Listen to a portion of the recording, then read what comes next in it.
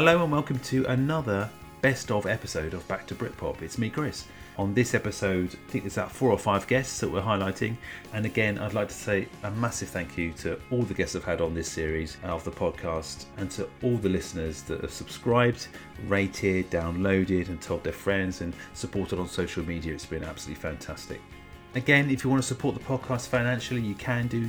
There's a link to my Ko-Fi page in the show notes, which allows you to do a one-off payment of £3 just to buy me a virtual coffee, that sort of thing. Anyway, the first guest is Mark Cope from the Candy Skins. I hope you enjoy this episode. See you in the new year. When you came back to the UK after sort of those initial big tours and promotional stuff, what had you felt had changed about the music industry in the UK at that time? It was so fast in those days, it's just like, and you sort of try to keep up with it. And so it got a bit more, and then the whole, Nirvana thing started just as we were about to release our second album. So we got sort of left behind. It was, but then the Britpop thing happened. But it was, you feel it was moving so quickly in England. I remember coming back and going to the New Inn, the little pub in Oxford, and it was Supergrass's first gig, and these like 3 like 16-year-olds, and we all sat there and us from Radiohead and thinking, what the fuck, this is like, I can't believe how good this band are. And they were absolutely superb. And and especially in Oxford, because it was just everyone was pushing each other so hard. Everyone went to see each other and everyone was borrowing each other's equipment. In Oxford's it's too small to be an arsehole, so the people that were you would get pushed out. And I remember, bands were moving down to Oxford just to get signed at the time, and the pub we all went to, there'd be Supergrass, Ride, Radiohead, and us, and all the others in there. And it was, it was a really good time. We'd all go back to Mark Gardner's from Ride's house and have a big party, practically every night. And, then we'd listen to what each other was doing and stuff and play demos. And it was all about the music, and people in Oxford are nice to each other, and everyone sort of educated each other. Have you heard this? Have you heard this? So it was a very special place, in those days. When you ventured into London, did you feel the atmosphere changing in those sort of venues? Yeah, it was a bit. It wasn't as nice as in Oxford. It was a bit, it's like, right, come on and entertain me. And there's always lots of music press there, and and people wouldn't make their own decisions. That's why I liked America, because people would watch the support band. They didn't need to be told to watch a band. In those days, sort of like people, if an enemy had given a support band a really good review, everyone would be in there, and they'd be sort of, had a massive impact. And that's what I think, the enemy never really got behind us or the fans of us. And I think that sort of didn't help at all. Yeah, I think it was just, we weren't their type of band. I think because we'd been with Geffen, it was like they don't need our help, or they've been spotted already. It's not, they hadn't spotted us in a little gig and sort of said, so it wasn't a victory for them if they, we became big, or So this is like a really cliche question, but when do you think you kind of discovered that the Geneva footprint or sound, if you like? Maybe a cliched question, but I think it's a good one, Chris. Because actually, I don't think necessarily you have to work at it. Because especially when you first start off, because maybe your first 6 weeks or however many rehearsals are maybe spent combining maybe the 1 or 2 ideas that you might have managed to put together with cover versions. In our case, a song like, I always remember one of the first 2 songs I think we ever tried to rehearse together were 8 Miles High by the Byrds and Summer in the City by John Sebastian. I just heard the latter actually the other day there, and it gave me a little bit of a warm glow.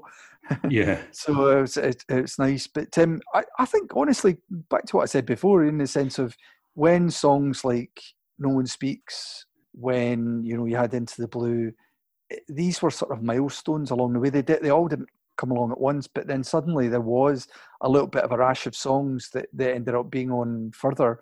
Actually, rash sounds a little bit negative. I should maybe rephrase that. A little run of songs.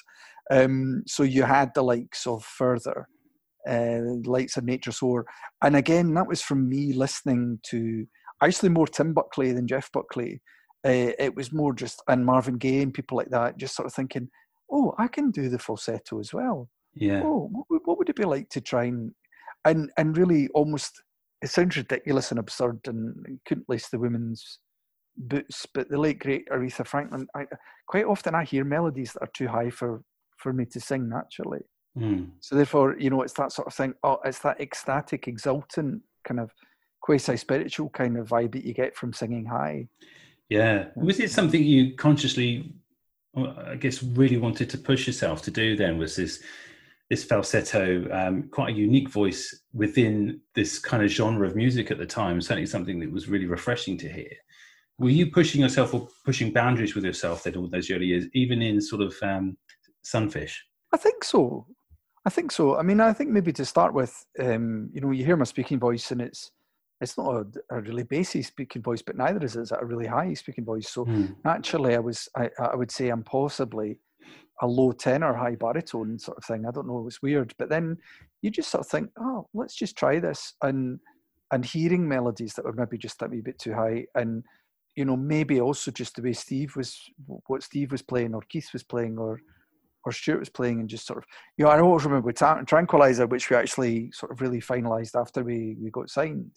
Around about the time we got signed, and I always remember Keith had kind of the beginnings of melody and some lyrics. But I thought, if I'm going to do this, then it's got to be up an octave for it to really, because I wasn't convincing in the lower octave that he was kind of approximating. So therefore, it was a case of, okay, well, let's try this. What does it sound like? And thankfully, when you're 25, 26 years old and you have been singing for quite a while, your voice is in quite strong shape, and it's a muscle. And if you've done it before, you can do it again, type thing. And Mark Morris told me that again recently when I was sharing a bill when we were sharing a bill with him, and he says, if you've done it before, you can do it again. And I mean, there are some people who maybe have destroyed their voices through excess or what have you, but in my case, he was right. It's just, it needs a wee bit of work. It needs a bit of training. So to go back to your point, sorry, I'm very bad at going off the point, but to go back to your point, it was just naturally just feeling the self-confidence to try things. And the same for Steve, and the same for Douglas and Keith, to try different, things that they were maybe influenced by as well. When did you think you might want to do this for a living then? Because obviously your kind of route into music was always there. There's a misconception, isn't there, that you kind of came after the MTV stuff, but you were already, the Merry Babes were already fully formed, and you were knocking on people's doors trying to, get yourself heard. But how early do you think you might have, you knew? Paul and I became an item in 1985, and by 1986 we were already writing songs. And that's also 1986, the year that I started doing fashion modeling. And by 1991, we'd already been the Merry Babes for 5 years, and that's when I got the job at MTV through giving them a video of my band, the Merry Babes, to see whether they would play it on the channel. Yeah. So, the route, when I realized I wanted to do it for a living, I think, though, you can never say I'm going to make music for a living. True. That is not something that, it's very unlikely you're ever going to make a living out of it. But I was always interested in being a performer. When I was modeling, when I was doing TV presenting, and I was an artist, I was making films at school, I was painting, and I was just, I was an attention seeker. And then Paul wooed me with this poetry and these songs, these poems set to music. And it was only when I started going out with him and I heard an ex-girlfriend of his singing on one of his songs on a cassette, that I got really jealous. I went, well, if she can sing, I can sing too, And Paul said, really? You can sing? I went, yeah, I can sing. And that's when we started writing, and that's when the Merry Babes were born. So it was really Paul that discovered that I had musicality. I mean, I could play piano and stuff like that. Yeah. But I never practiced, I had no discipline. I found I was musical. Yeah, I didn't know. And I think as well, the thing that I think sets you apart from maybe other bands that were coming out around the same time is that theatrical kind of performance, because you, as a front person on stage as well, there was definitely like not I wouldn't say an alter ego, but it was definitely something that you could see was a performance, a literal performance going on when you were performing? That's like a lot of performances, the word there, but you know what I mean? I do know what you mean, and I thank you for noticing it, because even though I didn't set out to be like that, I couldn't be any other way. Yeah. And quite often I'd go, oh my God, I'm making such a fool of myself. I can't help it. I can't help it. This is how I have to be. And I always never understood why people stood still singing their songs. I'm thinking, maybe I should stand still singing my songs. Maybe that would be a lot cooler. But then I'd get really worried, go, oh my God, I'm being really boring. I'm standing still. Whoa, and the arms flew out. And I'm like, I'm moved. And I inhabit the songs. I inhabit the stories that Paul tells with these songs. And of course, in the beginning, they were all Paul's songs. I had no... I just sort of I did a little bit here and there, but I would sing all of the lyrics that he would suggest. Now, I go, I'm not singing that, Paul. I think it's not cool, it's not sexy, and I want to change it to this. And we very much write together now. But back then, I somehow managed to inhabit his ridiculously surreal lyrics that no one understood, but somehow I made them make sense with my performances. Yeah, because like even looking at, well, from what I remember of the era as well, is even the names of your albums and the singles were different, and they were just intriguing. It was a real deliberate thing for you guys to just be a little bit, I want to say avant-garde, but was it? Do you know what I mean? It must have been a deliberate decision to say, right, we're not going to have "Baby I Love You" as an example for a rubbish single thing, but there's "Diminished Clothes" and "Your Ma" and "On a Leash" and "Drink the Elixir," which was one of my favourite songs of the era, kind of thing.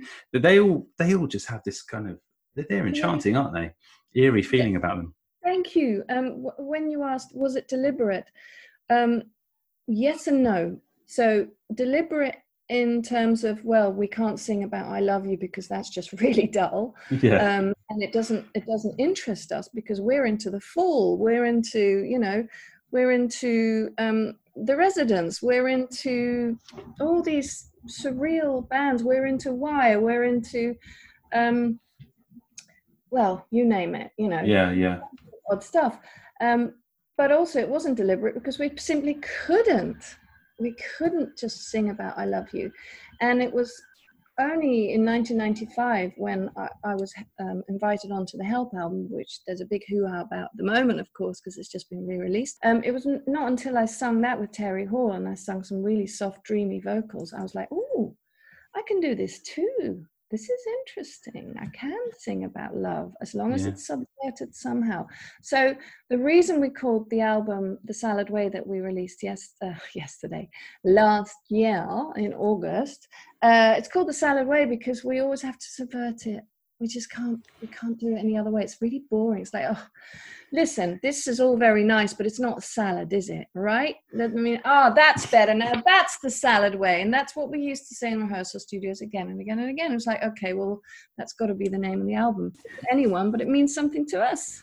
Yes, this is right. So the first album, I think you're talking about Singles Bar, which was in fact 3 EPs put together. Island did actually put it together for us, and it was their idea, but the 3 EPs that make up Singles Bar were self-released. So the first one was Kent, the Kent EP. We recorded that with a gentleman called Graham Holdaway, who sadly passed away last year. He also demoed in his studio, the same studio, with Seymour, who became Blur, and he basically was the one person, after knocking on many, many doors, he was the only one that said, yeah, come on, I'll listen to your demos, and maybe I can help you record some stuff, and we'll do it on points, and we'll do it on downtime, and yeah. And I have a Dutch wife, so yeah, there was connections there. Yeah. There was a Blur connection, there was the Dutch connection. He had gone out with Sonia Christina from Curved Air, and we covered a Curved Air song for a Childline charity album.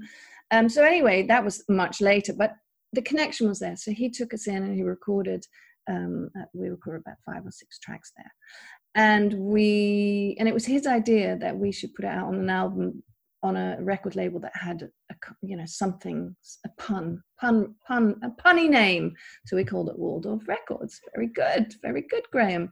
And of course, we didn't know later on how much the salad punning would get annoying in the Melody Maker and the NME. But now, we just love it. We take the puns as far as we possibly can. Now I have digressed. This is what I do. So yeah, so the Kent EP and then Diminished Clothes single had 3 tracks on it, and then On a Leash actually was Island was involved in that. I think it was their first thing that they did with us. They gave us some money to do some B-sides, and they also paid for the video. And we were off, and they thought, what we'll do is we'll put them together and we'll do it as an import, import in Germany only to make it attractive. And I think it's actually my favorite salad record. It's ultimate salad. It's quintessential salad. Those songs on that album, I mean, there are, I said iconic already once, so I don't want to keep using the same word, but for me, it just encapsulates just that era, doesn't it? I mean, the Riverboat Song and 100 Mile City and others, they kind of just, I don't know, I just wanted to know kind of how you felt in the room when the riffs and the structure to those songs sort of came together on that record. You must have been just giddy with sort of some sort of excitement with those tracks. Yeah, I mean, when you look back on it, you think it must have been like that. But when you're in the process of living it and making it, coming up with the ideas, sometimes they're really quick and easy. Like Riverboat was super easy. Basically, Steve and I wrote that. And then we got Oscar to play on it and gave Simon a cassette and say, come back with some lyrics tomorrow. And he had. And I set up a microphone, distorted it, and he put the vocal down. And that entire song, top to bottom, took about 6 hours to write and record and mix the rough mix of. And then with the songs like Line in Your Pockets, which is an absolute classic, that went through a lot of revisions and moving around. And should we put the middle eight there? Should we move it back here? So when people listen back to the record, and occasionally when I do, I only think, wow, that's amazing. But when you're in the process of making it, you can't divorce yourself from where you are to go, this is incredible, because it's actually, you're in the middle of doing it, so you can't have that removed perspective. Yeah. And then it's only when you start gigging and people are singing the songs back to you, and then the manager says, you've been B-listed on Radio 1 and your midweek chart position is number 12, and they're like, oh my God. Yeah. And that's when you allow yourself to be giddy. Yeah, because then obviously you had that success with the album, and you toured pretty much the world with it, didn't you, really? Oh, yeah, I mean, absolutely. In 1996, so me and Steve were still playing with Weller. We did 247 shows. Crikey. Yeah, and I remember one week we'd had 2 gigs with Weller, and then 3 with Ocean Colour Scene, and on the 4 days off, is that 4 or 5? No, on the 2 days off, we recorded 4 B-sides and made a video. You must have been absolutely knackered. Yeah, we were actually. It's okay when you're relatively young, though.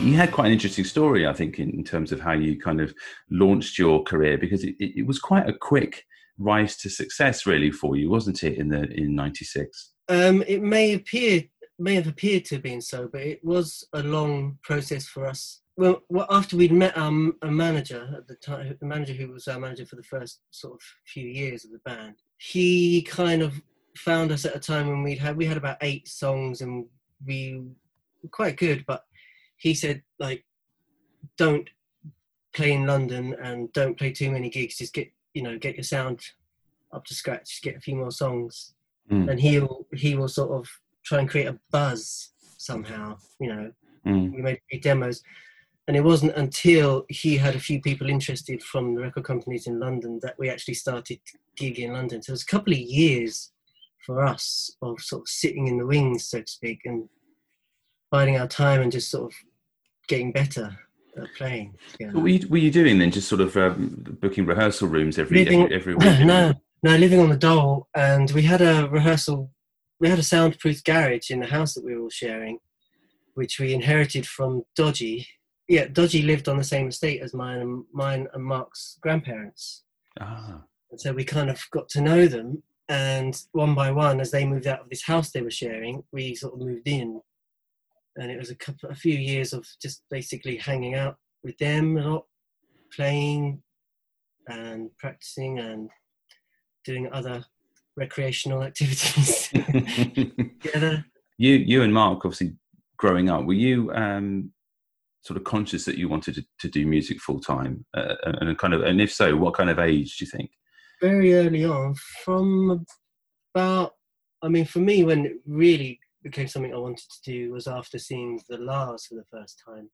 So I probably would have been about 14, maybe, seeing them supporting a band called All About Eve in Hammersmith. Yeah. And they were great, and they stuck with me. Mark sort of joined a band with a friend of his, and they needed a bass player. And so I just said, I'll pick up the bass, I'll learn the bass. And then we met Adam, who was in another local band around that sort of time. And that's kind of when, that's the sort of the first sort of kernel of what became the Blue Tones, is when me and Mark met Adam. Yeah. Did you have all sort of similar musical tastes? Were you kind of listening to the same sort of music growing up? There was a crossover, you could put it in a Venn diagram, and there's a crossover. We had our separate tastes, but there was a lot of stuff that we all liked as well. And there's a lot, a lot of sharing, and a lot of discovery, especially for me, because I was the youngest, and Mark and Adam had much more of a vast knowledge of music going sort of way back, and they both had huge record collections, and I just used to listen to theirs, I didn't have to buy anything. Yeah. So you kind of had an inkling that this was something that you wanted to do full time and for real. And I guess, how did you kind of approach management then? Were you kind of just looking for someone to help, or did they come for you? Really. No, we just wanted. We thought we were ready to go out. So we, like I say, we had about 7 or 8 songs, and we were playing, as a lot of bands do, the is it the Bull and Gate? Yeah. Which I think is gone now, isn't it? Don't know. Anyway, so we played a gig there to about 14 people, and got in the car and went back home again. And I think it was, I don't know how many months later, 8 months, 9 months later, when we went back for a second gig there, the guy who worked the door said, "Oh, someone left you a phone number last time you were here." This is like before mobile phones and all that sort of stuff. Oh yeah. So he said, "Someone left you a phone number, you should call him." And it was this guy who was a manager who just wanted to get in touch. So it was just chance that he happened to be there when we played a London gig. Yeah. And then the second time we played 1 month later, we got his number. So that happened. It's crazy how things worked before mobile phones and computers, isn't it? How you used to just have to give people leaflets and post-it notes and stuff, but it still worked. It still worked. The problem was, because we were on the dole and living in the same house, and we couldn't afford our phone bills. Our phone was cut off, so no one could contact us anyway. God, it's crazy. We went back there physically, and the guy was like, "Oh yeah, still got this number from months ago." You guys must have been quite excited to have had some sort of management interest that early on. I think at the time we were very sort of skeptical about anybody who was interested, because we were worried about being ripped off. Yeah. You're quite cynical then as well. Yeah, a healthy dose of cynicism, I think, about everything. At that time as well, there were like a lot of our sort of bands that we liked that were sort of our contemporaries, or bands that we were listening to that were current when we were sort of getting things together. They're all on indie labels, and they all seem to have like complete creative freedom, and didn't look like they were necessarily making tons of money, but they looked like they were having a great time and making a living.